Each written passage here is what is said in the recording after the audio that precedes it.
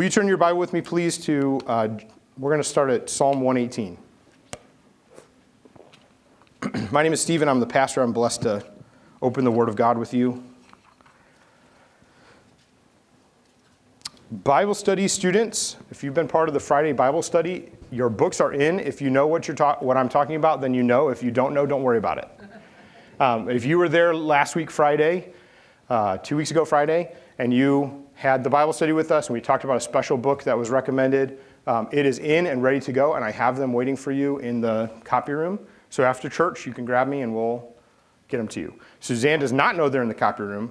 So if you go find Suzanne, you're like, where's the book? She's not going to know what you're talking about. And she's going to say, they're on Stephen's desk. They're not on Stephen's desk. They're in the copy room, and we've got them, and they're just for you to read, and they're a blessing. So if you know what I'm talking about, great. If you don't know what I'm talking about, don't worry about it, because the next Bible study will start here next month. Fridays, 10 a.m. It's going to be awesome. Psalm 118. We've been looking at a series here on seeking God. And as we've been doing that, we've been looking back and forth between 2 Kings and Elijah and Elisha, and then also John the Baptist and Jesus in the Gospels in the book of John. So today is Palm Sunday. We're going to look at the triumphal entry and actually what Palm Sunday is about and how that worked and what was happening in that Bible story. But to do that, for some context, we're going to start with Psalm 118. Is there anybody who would like to read Psalm 118? Okay, go for it. We're going to read through verse 26. Give thanks to the Lord, for he is good. His steadfast love endures forever. Let Israel say, his steadfast love endures forever. Let the house of Aaron say, his steadfast love endures forever. Let those who fear the Lord say, his steadfast love endures forever. Out of my distress I called on the Lord, and the Lord answered me and set me free. The Lord is on my side, I will not fear. What can man do to me? The Lord is on my side as my helper. I shall look in triumph on those who hate me. It is better to take refuge in the Lord than to trust in man. It is better to take refuge in the Lord than to trust in princes. All nations surrounded me. In the name of the Lord I cut them off. They surrounded me on every side. In the name of the Lord I cut them off. They surrounded me like bees. They went out like a fire among thorns, and in the name of the Lord I cut them off. I was pushed hard so that I was falling, but the Lord helped me. The Lord is my strength and my song. He has become my salvation. Glad songs of salvation are in the tents of the righteous. The right hand of the Lord does valiantly. The right hand exalts. The right hand of the Lord exalts. The right hand of the Lord does valiantly. I shall not die, but I shall live and recount the deeds of the Lord. The Lord has disciplined me severely, but he has not given me over to death. Open to me the gates of righteousness, that I may enter through them and give thanks to the Lord. This is the gate of the Lord. The righteous shall enter through it. Thank you that you have answered me and become my salvation. The stone that the builders rejected has become the cornerstone. This is the Lord's doing. It is marvelous in our eyes. This is the day of the Lord, that the Lord has made. Let us rejoice and be glad. Save us, we pray, O Lord. O Lord, we pray, give us success. Blessed is he who comes in the name of the Lord. We bless you from the house of the Lord. Praise the Lord for his word. Thank you, Jeff. Great job. Praise the Lord for his word. When I was a little kid, we used to sing a song. Could you in your mind hear a bunch of the church songs from that psalm? Just pouring through. Yeah, there's like 3 or 4 of them that we used to sing and still sing today, and they're great. And when I was a little kid, there used to be a song, and it said, the Lord reigneth, let the earth rejoice, let the earth rejoice. Okay, that one. Great song. So I, as a child, heard that song, and I assumed that the words that were in there was a word like amen or a word like hallelujah that I didn't really know what it meant. And so I sang, the Lord raven, the Lord raven, let the earth rejoice. And I would get into it, and it was awesome. I don't know what the Lord raven meant. I knew he wasn't a raven, and I knew he wasn't flying in the air, but I figured it was one of those words that I didn't know what it was. And so I sang that song. There was another song that said, I have a destiny in a city on a hill. That one. And so I used to sing, I have a destiny and it's sitting on a hill. And I need to go find it. And so one day we're driving in the car and I'm singing the worship songs and my dad turned off the radio and he kind of looked back at me and he was like, what did you say? It's the Lord Raven? He goes, okay. What else did you say? Destiny that's sitting on a hill? He goes, which hill? I said, I don't know. That's the whole song. You got to find it. You got to figure it out.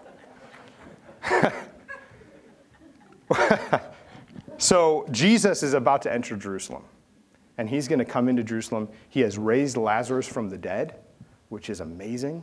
His friend Lazarus was dead days in a tomb. And Jesus comes, calls out to him. Lazarus comes to life and comes out bound in all the bandages that they used to bandage him up for the burial. He's alive. He lives 2 miles from Jerusalem. Everybody knows this family. They're kind of a big family somehow. And so people have heard about Jesus raising Lazarus from the dead. And so great crowds are already wondering, prior to what we're going to read in a minute, whether or not Jesus will come to this big feast of the Passover at Jerusalem. Everybody's going to be there. But the Pharisees, the religious leaders who are out of the day, are trying to kill Jesus and arrest him. And so it's a big scandalous news story right now, bigger than Will Smith and slaps, on whether or not Jesus is going to come to Jerusalem. But everybody wants to see Jesus, and they especially want to see him with Lazarus, because not very often somebody gets raised from the dead, and with a lot of witnesses and people bearing witness about it. It's a big deal. And so we're going to read in this story what in the Word of God, what Jesus does. Let's start at chapter 12 of John. If you'll turn to John with me, please. Matthew, Mark, Luke, John, chapter 12 in the New Testament. And we're going to start at verse 9. 12:9, just for that context we just said, because it's important. When the large crowd of Jews learned that Jesus was there, they came not only on account of him, but to see Lazarus, whom he had raised from the dead.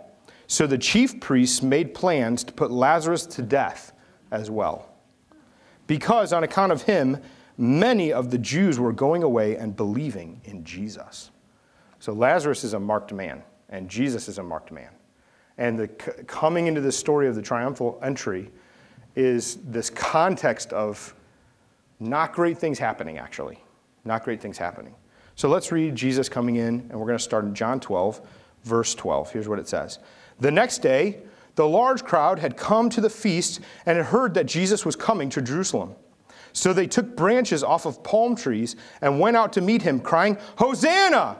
Blessed is he who comes in the name of the Lord, even the King of Israel. And Jesus found a young donkey and sat on it, just as it was written, Fear not, daughter of Zion. Behold, your king is coming, sitting on a donkey's colt. His disciples did not understand these things at first, but when Jesus was glorified, they remembered these things that had been written about him and what had been done to him. And the crowd that had been with him when he called Lazarus out of the tomb and raised him from the dead continued to bear witness. The reason why the crowd went to meet him was that they had heard that he had done this sign. So the Pharisees said to one another, You see that you are gaining nothing. Look, the world has gone after him. In other words, he's super popular. Everybody loves Jesus. That means they don't love us. We got to kill this guy. That's what they're talking about. Praise the Lord for his word.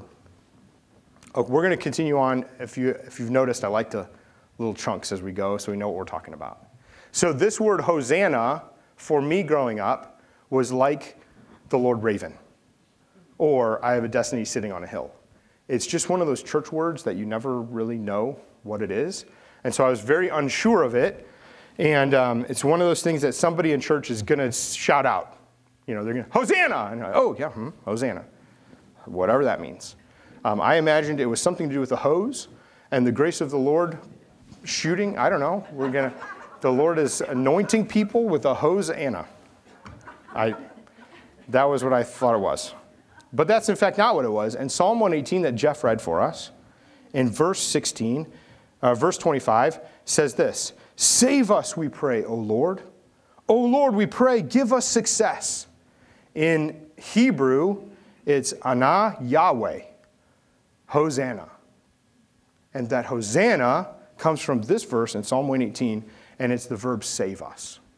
So in a very, very literal translation of Psalm 118, verse 25, from the Hebrew is, I pray to you, the covenant God, by your name.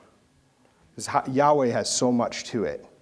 It's his name, so there's a lot there. So I pray, Anah, Yahweh, to you, the covenant God, the one who we know your name, and I call on your name.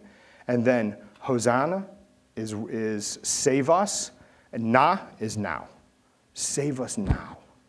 Save us, Lord. And so this is the cry. What's incredible about Psalm 118, which is, we're not 100% sure who wrote this psalm, but most likely it was maybe the prophet Nathan writing it for David.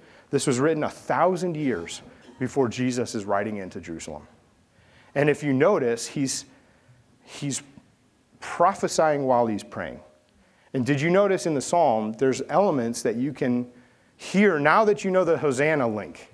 What else is in that psalm that makes you think of Jesus?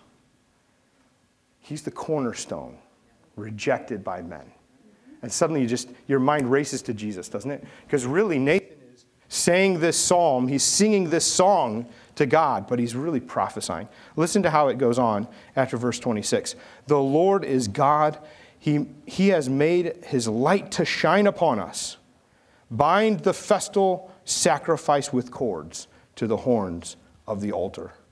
You are my God, and I will give thanks to you. You are my God, and I will extol you. Oh, give thanks to the Lord, for he is good. His steadfast love endures forever. But isn't it interesting to pray, save us, O Lord, save us. With you is success. Blessed be he who comes in the name of the Lord. We bless you from the house of the Lord, and then immediately to this idea of sacrifice. Immediately, the sacrifice is bound to the horns of the altar. Where's that coming from? I think Nathan's prophesying about Jesus. He doesn't even know it. But he's just in the Spirit, and he's just communing with the Lord. He's writing the song, and it just floods out of him. Isn't that how it happens sometimes? That the Lord you're praying and you're thinking and you're praying about the stinking water bill that's due that you forgot to pay and is past due, and you're like, oh, how did that happen? And you're all frustrated about it, and then you're praying, and all of a sudden you find yourself praying about Uzbekistan and Christians there, and you're like, what happened to me? And sometimes the Lord just lifts your thoughts away from these things, and all of a sudden you're just praying about something different. I think that's what Nathan's happening. He's writing the song, and he's writing about the faithfulness of God, and the Holy Spirit's just touching to his mind about these other great things that are coming. This one that's coming, Jesus Christ. How incredible. So John chapter 12, here comes Jesus. And he's coming into the crowd. He's coming into Jerusalem, which is the capital city. And Jerusalem's a big deal because this is where the king is supposed to be. This is the temple. This is the capital place of Israel. But what's going on in this time? It's important to remember the context. And what's going on is this is a subjugated nation. So this is not just freedom in the streets and we can have a parade. Have you ever been to a parade and it's kind of disappointing? I used to go every year. And I just beg your forgiveness already, Lisa. But we used to go every year with Lisa's family to the 4th of July parade in O'Fallon, Missouri. And it's just not the greatest parade. Let's be honest. And if you got 5 kids in tow and they're little and you're just trying to keep them from getting run over by the Shriners, that's the whole goal here. It's a little difficult. One year, in fact, we were at the parade and we're right on the street. Kids are watching. Finally, the marching band comes. We're like, yes, marching band, this is great. And they walked up in front of us, right directly in front of us. We're like, oh, they're stopping. This is going to be great. And they stopped, and the director of the band said, everybody take a break. Take a break. It's so hot. Take a break and drink some water. We are almost there. The finish line is there. We can do it. We can do it. We can do it. Give me some water. And literally, they just sat there for a second, yelling and drinking water. And no songs, no nothing. And Greg, God bless him, was a band director. Greg, he almost jumped out of his skin. He's watching, play something. Play something. Work through the heat. What is he doing? I was like, Greg, I think they're just taking a break. Play something. It was awful. He goes, this is not a real marching band. You're not a real marching band. He was angry. Sometimes parades can be disappointing. This parade is very exciting. Why are the people there? They're there because they want to see Jesus, but they're there because something miraculous happened recently. They want to see Lazarus. Also, there's a lot of publicity about this, some good, some bad. So people are believing. Do you believe in Jesus? He raised Lazarus. I talked to Lazarus yesterday. I was at his funeral. He's alive. You got to believe in Jesus. And other people are like, did you hear about Jesus? He's probably dead. He's got a mark on him or something. I hear they're out to get Lazarus now too. Stay away from Lazarus. You don't want to be collateral damage. These are the stories that are going around. And it's such a dichotomy, but people are either following after and seeking Jesus, or they are avoiding him, or just watching from a distance. But either way, something overtakes them. And that something that overtakes them, really, it's like Nathan writing that psalm, and something happens to him as the Lord opens his eyes. The people, something happens to them, and their eyes are opened, and they run and grab these palm branches. Why do you think they would get palm branches? Well, they're everywhere, right? So it's easy to find. But also, in the Feast of Booths, which is coming up in like 2 months from this time, the Feast of Booths, they would take these palm branches, and they would make little huts and little tents and stuff out of them and live in them to remember when these Israelites were saved from slavery in Egypt. They came into the wilderness, and they set up these little tents, and they were wandering in the wilderness, but they were delivered from slavery. The salvation of God, the symbol of that salvation, was palm branches. And so now the people are shouting out, "Save us, God," from Psalm 118. "Save us, Hosanna, save us." And they're waving the symbol of that salvation from slavery. Why would they do that if the Holy Spirit hadn't grabbed them up?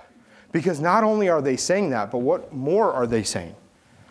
They're saying, "Hosanna, blessed is he who comes in the name of the Lord," straight from Psalm 118, "even the King of Israel." This something has happened in them that they're shouting out in mass. What would it have been like if all the people had just there said, "We will follow Jesus," instead of 1 week later saying, "We have no king but Caesar"? What would it have been like if they said, "Lord, we turn to you," instead of, "We will not have this man rule over us"? And yet somehow in the celebration of this moment, they're crying out, "Even the King of Israel." Then Jesus comes, and he's almost disappointing. Almost disappointing. It's disappointing in the sense that when you're standing in the parade and you see the marching band go by and, wow, this is great, and then you hear something rumbling, you're like, oh, this is going to be, it's the Corvette Club. How cool is this? The Corvette Club coming. They're going to be so awesome because there's Corvettes. Corvettes are the coolest. And then the Corvettes come, and there's only 3. And it's a 1984 and a 1987. The 80s were not a great year for the Corvettes, and a 2002. And you're like, and my little niece is standing there on the side, and she sees the Corvettes come, and she's like, and she yells, "Do a burnout!" Because something's got to happen, right? You know what a burnout is? Make the tires squeal, make all the rubber go and the smoke go everywhere. She yells that because her dad's a mechanic, and she yells, "Do a burnout." And he's like, "Yeah, honey, you tell him." And the Corvette guys are like, "No, tires are expensive." Man, they are expensive too, by the way. Yeah, tires. Anyway, kind of disappointing. But here's the people. They're not disappointed when they see Jesus. They're elated. Elated at seeing him. Do you know why? Because he's the King of glory. And you see a little snapshot of it. They're waving the palm branches, these symbols of salvation. They're crying out to Jesus. And he comes not in a way that people expect. What would you expect if you saw a king coming down the road? A white steed in armor. You expect to see attendants with him. You expect something out of Aladdin with the genie flying around and his money, and he's got 10,000 whatever gilded horses, and I don't know, whatever the song is. And so that's what you expect though, don't you? It's going to be like that. And this great Prince of Glory will come, and he's riding on, forget the horse, the elephant like in Aladdin. It'll be amazing. Instead, Jesus comes humbly as a servant, riding on a baby donkey. a baby donkey, which has not even been trained. So the fact that he can ride it like he does is miraculous in itself. But he's riding as a servant into the town that he rightfully owns. It's incredible. And his disciples really don't understand this until they later on remember all the things that have been said about him and that he's fulfilled all the prophecies so that we would know he is the one that God has sent. You know, what's really funny about this story is sometimes God's plan and salvation does not meet our expectation. Sometimes God's plan and his salvation, he does in a way that comes that we could almost miss it if we don't see it fully.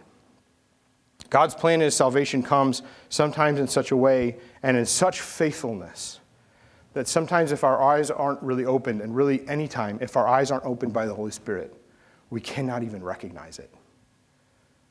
You know, I was pondering this and thinking about Psalm 118, and it's amazing to me that when Nathan, the prophet, or whoever wrote Psalm 118, when he cried out to God, "Save us, God," you know, 1,000 years before Jesus came, God answered his prayer right then. Right when he said, "Lord, save us. Hosanna.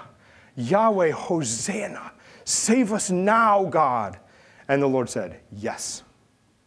And 1,000 years passed before the salvation of God rode into the capital city where Nathan works on a baby donkey. God's plan sometimes doesn't match our expectation of what we think is going to happen. Let's read on in the story. Verse 20. This is John chapter 12, verse 20. Now among those who went up to worship at the feast were some Greeks. And they came to Philip, who was from Bethsaida in Galilee, and they asked him, "Sir, we wish to see Jesus."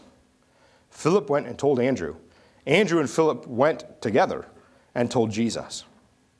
And Jesus answered them, "The hour has come for the Son of Man to be glorified. Truly, truly I say to you, unless a grain of wheat falls into the earth and dies, it remains alone.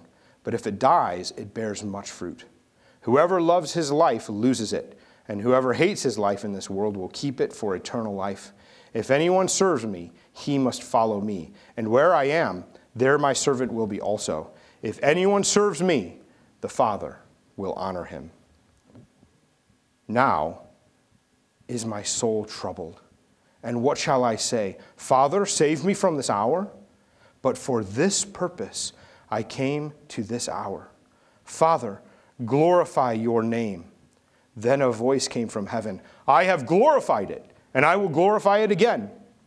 And the crowd that stood there and heard it said that it had thundered. Others said, "An angel has spoken to him." Jesus answered, "This voice has come for your sake, not mine. Now is the judgment of this world. Now will the ruler of this world be cast out. And I, when I am lifted up from the earth, I will draw all people to myself." He said this to show what kind of death he was going to die. So the crowd answered him, "We've heard from the law that the Christ remains forever. How can you say that the Son of Man must be lifted up? Who is the Son of Man?" And Jesus said to them, "The light is among you for a little while longer. Walk while you have the light, lest darkness overtake you. The one who walks in the darkness does not know where he is going. While you have the light, believe in the light, that you may become sons of the light." Praise the Lord. What an interesting exchange this is. Now let's say for a moment that you're Philip, and you have just witnessed Jesus raise Lazarus from the dead a couple weeks ago. Amazing. And at that time, you had joined with the other disciples as brothers saying, probably we're all going to be killed. So let's go to Jerusalem. We're going to die with Jesus. Instead, Jesus raises somebody from the dead. Then Jesus sort of runs away. And not running away like he's scared, but he retreats again to have some time with the disciples. And during that time now, people who care for you have come to you and said, "Hey, by the way, don't go back to Jerusalem. They're going to kill Jesus. And you will get killed too, surely, because you're like an underling. It doesn't matter. Don't go back to Jerusalem." Then this great festival comes up, and everybody's wondering, Is Jesus going to come? We got to see Lazarus is amazing. / some of the people are wondering when he's going to come so they can let the Pharisees know because they're going to follow through with these plans. And the Pharisees are seething about this. Not only that, but the guy who lives 2 miles away from the festival, who's alive now, who used to be dead, Lazarus, he's marked for death because we can't let that guy live. This is not going well for us, for the Pharisees.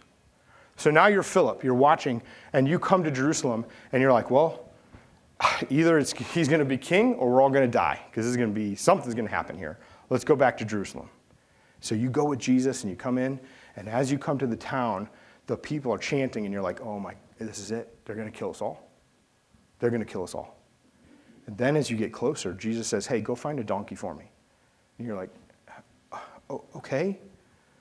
So you go find the donkey, you bring it over to him, and people are running out, throwing their clothes down on the ground in front of the donkey.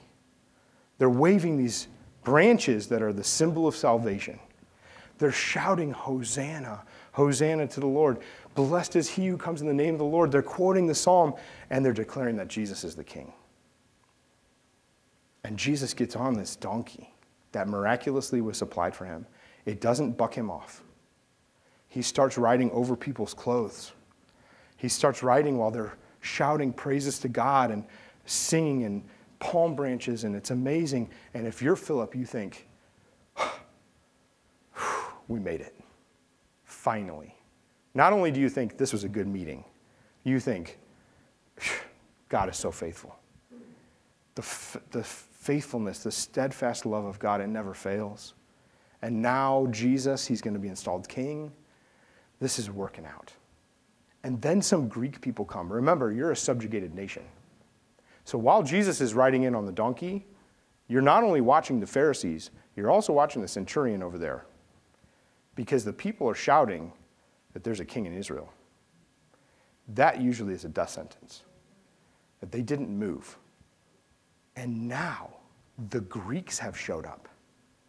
This could mean an alliance. This could mean help. This could mean military partnerships. This could mean weapons because we have none. Because the Romans will destroy us. This could mean something. Maybe we could never fight the Romans alone, but maybe with the Greeks, maybe we got a chance. I never thought God would do it this way. This is amazing. Okay, guys, what are we going to do? So he goes to find Andrew. Andrew, the Greeks are here. What do we do?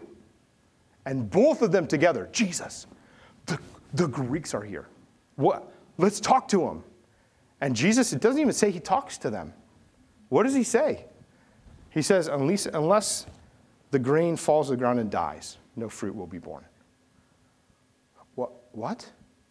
And then he says, whoever loves his life loses it. And whoever hates his life in this world will keep it for eternal life. If anyone serves me, he must follow me.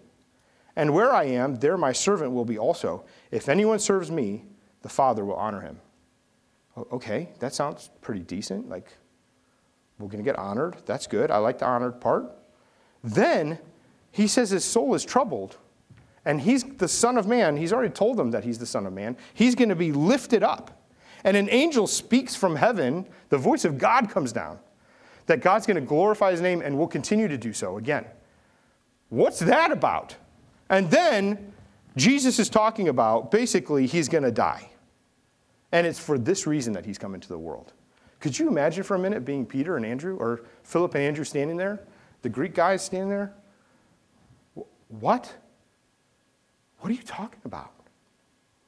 And see, here's an interesting thing is, there's this idea of what success looks like, what the answered prayer looks like. Because for Philip, it looked like the salvation of God was the parade. The parade is it. The parade is showing. Now, it looks like God's salvation's come. This is finally, it's happening. This is so perfect. And the reality is God's plan of salvation is so much bigger that God is going to glorify his name, not just for the people in Jerusalem, but he's going to encompass the whole world. He's kicking out the evil one from the whole world. His salvation is going to encompass everything. And he says it's for this reason that I've come. What is the reason that he's come? To be lifted up, telling of the death that he's going to have. You see, Jesus' whole purpose wasn't just to come and have what we think earthly success looks like. It's not just to come and show what we think the answered prayer should look like. Instead, it's that Jesus would come for one purpose, and that one purpose was to die for his people. And the disciples are looking at him like, how can this be? And they won't fully understand until later that he who is God is fully just and true to everything that he said. And if he said that the wages of sin is death, the only way that sin can be dealt with is someone has to die. And there's no one, there's no champion, there's no king, there's no salvation from God, there's no one anywhere that we can find except for God himself who could really take such a punishment. Because there's no person, even Lazarus, who is alive standing there, he didn't defeat death. Jesus called him out of the tomb. So there's nobody who can take that punishment. There's nobody who's ever been able to live perfectly. And now God's own Son has come for this purpose, not to find earthly success, not to find pseudo answers to the prayers of God's faithfulness from even 1,000 years ago, but to be the one who will be our salvation. And he does this by dying a traitor's death on the cross.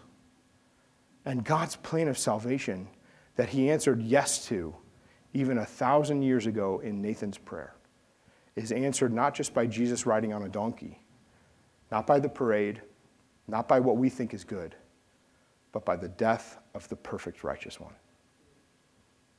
Sometimes God's salvation plan does not meet our expectation. But if he hadn't died, if the people had just turned and said, Lord, we repent, there really wouldn't be any salvation from sin. Somebody still has to die. And you see, God's plan was so perfect and so much bigger than our expectation, so much better than we could hope, that so really complete in all he's done, that without Jesus, we have no hope. But in him, it's all the hope of glory. In him is life and life eternal. In him, we know all peace. We know joy. We know righteousness. We know God because of what he's done. What a good God we serve. This is what Jesus said. He said, while you have the light, believe in the light, that you may become sons of the light. What are you believing in? Are you believing in an answer to prayer that you've dreamed up? Or an expectation that you think is going to happen? Or are you believing in him? The question for us through this passage is not just crying out Hosanna and saying, Lord, save us. His salvation has come in Jesus. This passage teaches us that we need to reach out to God and believe in him because he is our salvation. You see, God's salvation comes in unexpected ways. Even Judy's testimony this morning, which was totally impromptu, it comes in unexpected ways that God does. But isn't it a funny human proclivity to hold on to what we think the expectation is going to be? And then what happens is we get bitter because it didn't happen the way I thought it would happen.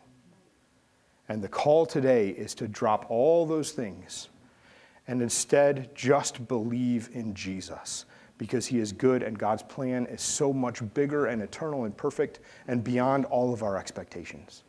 So that everything that's weighing us down, all the things that are over our heart, all the things that we're hoping God will do in our lives, all the things we want to accomplish for him, why are we looking for a parade that will disappoint us? Instead of looking just for Jesus, who will never disappoint.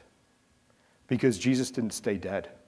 He rose to life again. He conquered sin. He conquered death. He is God eternal. He's alive. He's with us by his Spirit. He's leading us. He's using us. He's over all things. He's upholding all things by the word of his power. There is nobody like Jesus.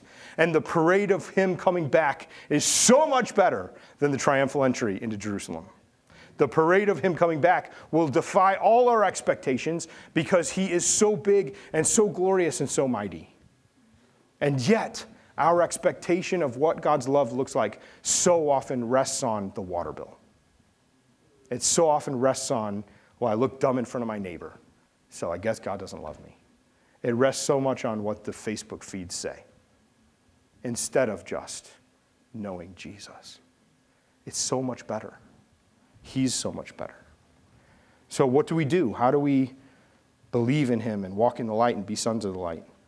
The first thing that we need to do is we need to trust. Believe with your whole heart.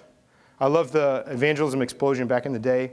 Had such a great little illustration of what faith really is. It's like sitting in a chair. So you're sitting in chairs right now, and you're trusting that the chair is going to hold you up.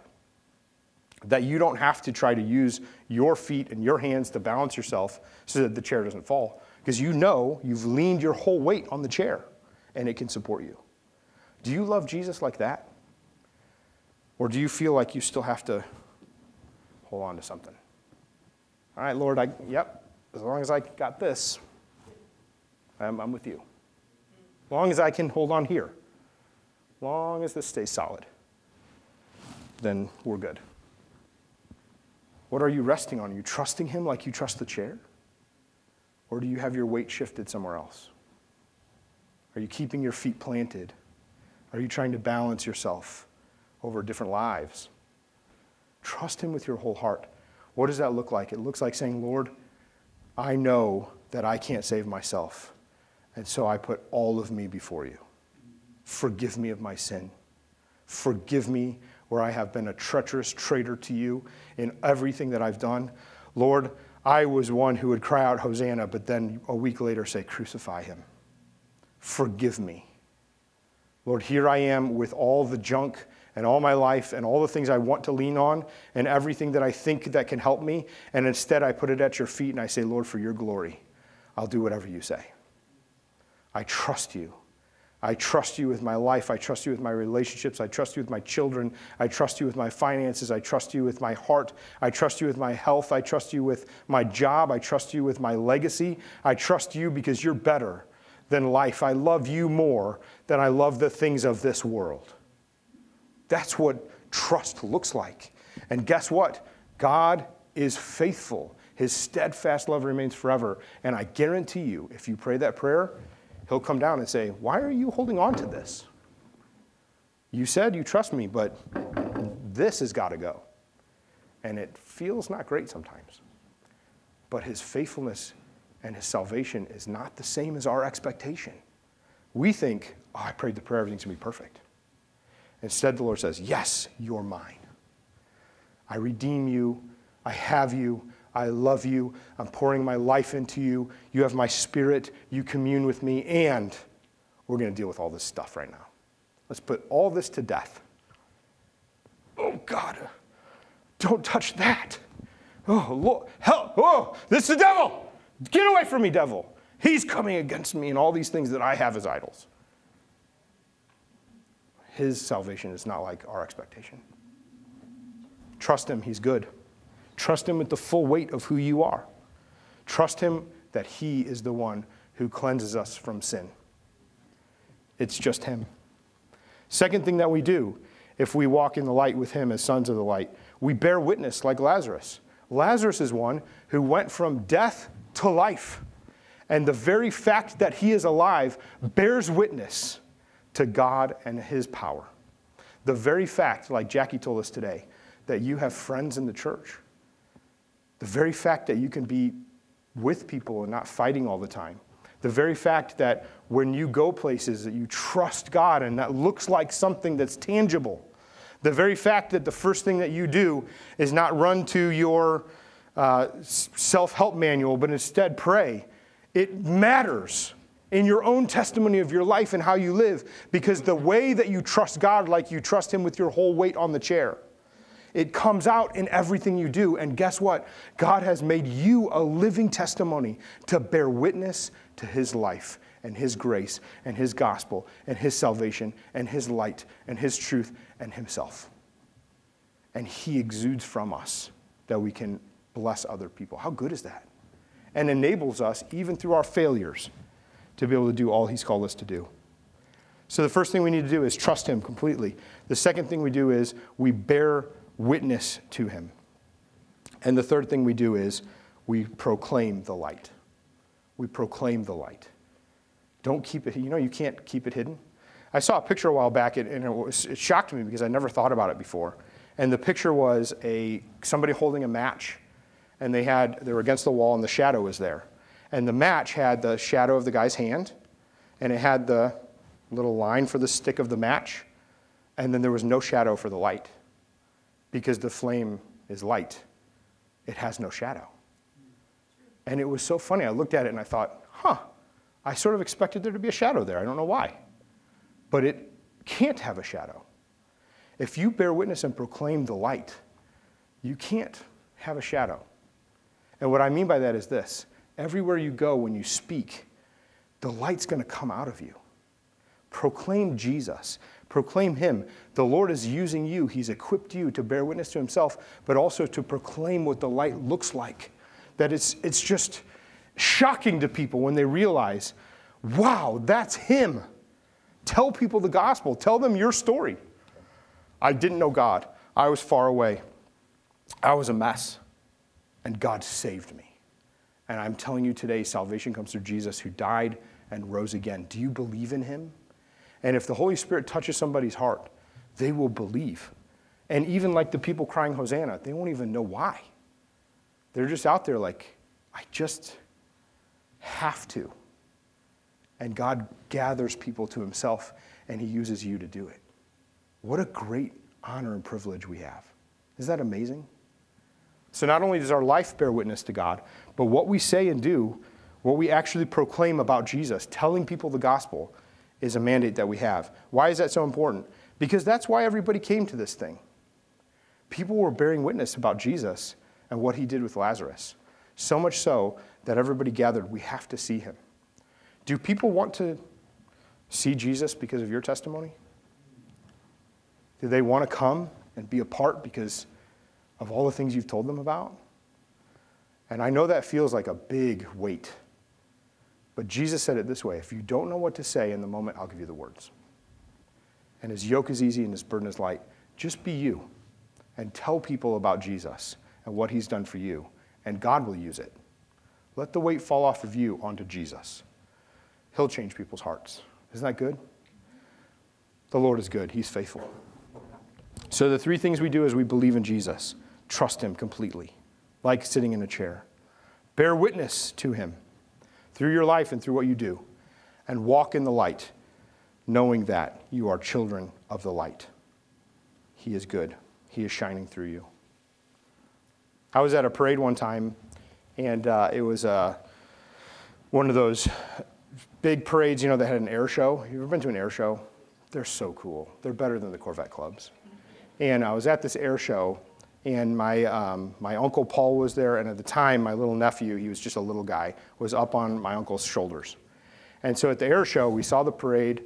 It was okay, But now the airplanes came out, and they were so cool. And one of the first airplanes that came out was an F-18, a Hornet. And it was a cool-looking plane. We could see it. It's way up there, And the announcer guy goes, all right, everybody, don't blink. Here comes the Hornet. It's going to come past you. Not quite supersonic, but it's moving fast, so don't blink. And so we're, and this plane, now we were like way in the front, like standing on the grass down in the valley here in Chesterfield at the Spirit Airport. And my uncle had the boy up on his shoulders, AJ, my little nephew, and we're watching, and the Hornet goes, whoa, and flies past. And it was like here to the camera, so close. It wasn't really that close, but it felt like that. And it just like slid through the air silently. And my uncle goes, that was awesome. And as he starts saying awesome, the sound of the engines roaring behind shook everybody. My little nephew is screaming. It was so loud, people were literally falling over. And it was 2 seconds behind the aircraft because it was going so fast that the reverberation of it was behind. It was the coolest thing you would ever see. It was awesome. It was so great. This was a parade that did not disappoint. Sometimes in life, God's salvation does not meet our expectations.